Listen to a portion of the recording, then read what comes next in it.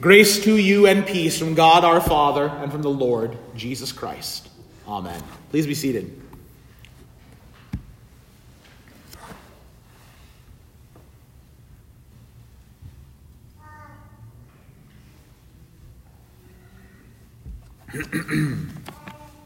The Word of God from Galatians 4. Now Hagar is Mount Sinai in Arabia. She corresponds to the present Jerusalem, for she is in slavery with her children. But the Jerusalem above is free, and she is our mother. This is God's word. Many people are confused by all the different religions that are in the world. And indeed, within Christianity, there are numerous denominations and flavors and spices, if you will, of living life as a Christian. But biblically, there are really only two religions. There is the religion of God, the Christian faith, and there are all others which are essentially the same. And really, even within Christianity, the same thing is true. There is the Christian religion, and then there's other things that get pulled in that try to corrupt it. And that's what Galatians chapter 4 is about. Two religions. In fact, St. Paul is setting up two different ways of living as one of God's children, as living as the people of God. There's the first way, living life by the law, or as Paul also calls it, living life by the flesh. Ultimately, Paul says that is living life as a slave. And then the other way is living life by promise. Paul says that is also life by the Spirit, and he says that is life that is free. So these are the two religions, living by the law and living by promise. Living by flesh or living by the Spirit. Living as a slave or living free. To help explain that, Paul tells the story of two women and their sons. Both of them were wives of Abraham. Now, Paul talks a lot about Abraham in the book of Galatians. He talks about how Abraham's seed, his offspring, are those of us who have faith in Christ. But now in chapter 4, he develops that further and explains it in terms of these two religions. He says that effectively, or in Paul's own words, symbolically, or allegorically, you're either following the religion of Abraham's wife Hagar or his wife Sarah. Now, Sarah was indeed Abraham's beloved wife, and God had made a promise to Abraham that he would be the father of many nations. His descendants would be as numerous as the stars in the heavens and the sands on the seashore, and that he would fulfill this promise through his wife, Sarah. Now, of course, they were both advanced in age. At the time of the promise, Abraham was 90 years old and Sarah was 80. And as time went on, and there was no child born to Abraham and Sarah, they got it in their heads that they needed to take things into their own hands. And so Sarah approached her husband Abraham. Their names had not been changed, so at this point they were Abram and Sarai. Sarai is approached by his wife. We read in Genesis 16, after Abram had lived 10 years in the land of Canaan, Sarai, Abram's wife, took Hagar, the Egyptian, her servant, and gave her to Abram, her husband, as a wife. Sarah figured, if I'm not going to have any children, then I'm going to give my husband my servant, and perhaps God will fulfill the promise through Hagar. And Hagar did indeed have a son. His name was Ishmael. But that was not how God was going to fulfill his promise. 10 years after making that promise to Abraham and Sarah, Sarah did indeed give birth to a son named Isaac. He was the fulfillment of the promise of God, not Ishmael.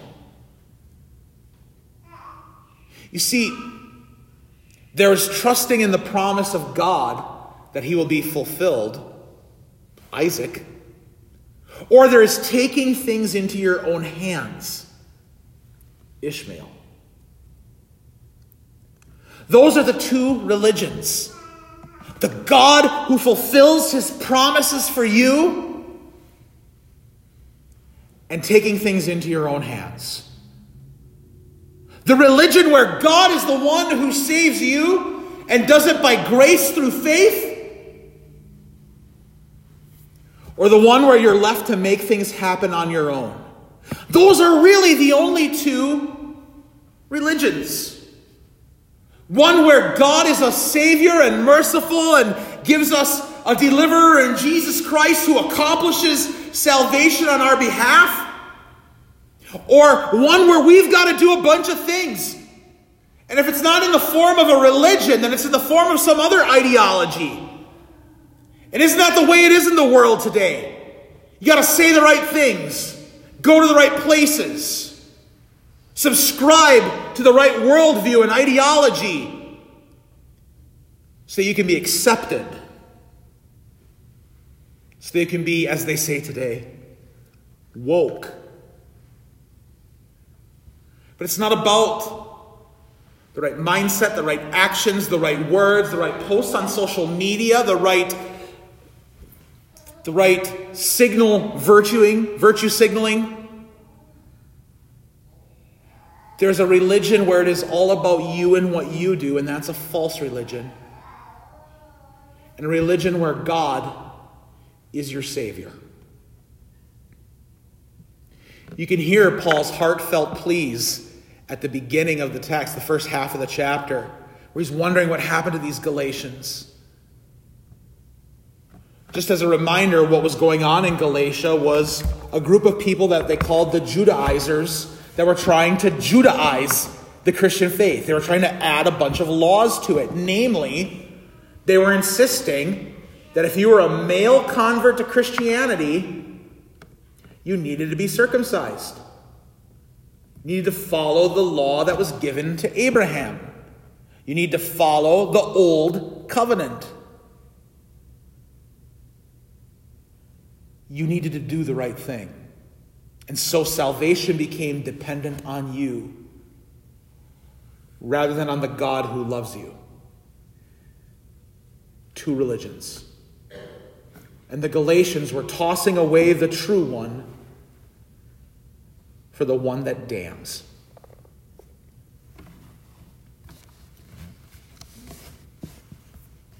Law and promise. Flesh and spirit. Slave and free. Hagar and Sarah. Ishmael and Isaac. Or as Paul describes it at the end of our text, two Jerusalems.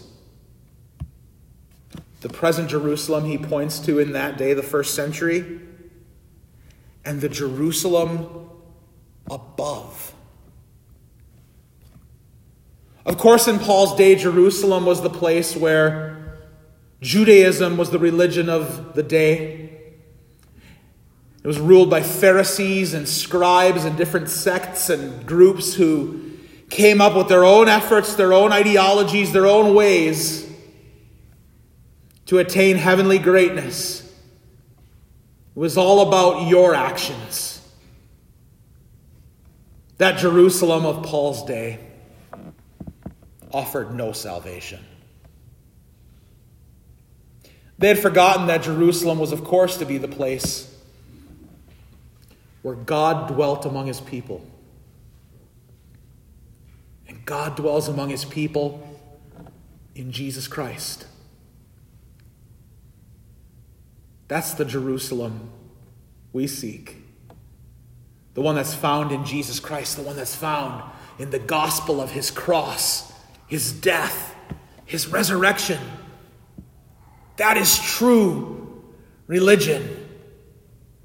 Christ crucified for sinners, risen from the dead to give us life that lasts forever, life in a heavenly Jerusalem, a Jerusalem above, where we live with God forever, as his children, as his heirs, as his sons. If Abraham is our father, and in a sense he is, because we are sons of Abraham, children of the promise, as Paul tells us. Of course, God is our father, above all things. Then Sarah, her promise that she finally understood, she is our mother. Jerusalem is our mother, according to Paul. In other words, the church is our mother. In this church, God tenderly feeds us and nourishes us. And how fitting, as we now embark as the church in this new era of trying to figure out what it means to speak about life, that we do indeed think of the church as being like our mother, for within our mother, just like a child within a mother's womb, here within our mother, the church, we are indeed fed and nourished by the word, by the holy heavenly food that is given to us, that is Christ's own body and blood. Here, within our mother, God the Father gives us all that we need to live as his children, and then we are delivered forth into the world to reflect that love to the world around us. All of this is free. Paul says the Jerusalem above is free, and she is our mother. She is Sarah. She is the church, where God is with his people, and life is lived by promise. The story of Hagar didn't end so well. God took care of her. She was cast out into the wilderness. We read in Genesis 21, Sarah saw the son of Hagar, the Egyptian, Ishmael, whom she had borne to Abraham, laughing. This was when Isaac was young. So she said to Abraham, cast out this slave woman with her son, for the son of this slave woman shall not be heir with my son Isaac. And so Abraham did send out Hagar and her son Ishmael away from their presence. God took care of her. And it's a harsh ending for her. But actually, Paul uses that to remind us what we ought to do with any attempts we think we might make to justify ourselves before God, to accomplish salvation by our own plans. Cast them out. Send them away from us. Trust only in the promises that are yours in Jesus. Trust only in the promises that are yours because you are God's dear child. Live by the promise. Live in the hope of the one who sets you free. Amen. The peace of God which passes all understanding, keep your hearts and minds in Christ Jesus. Amen.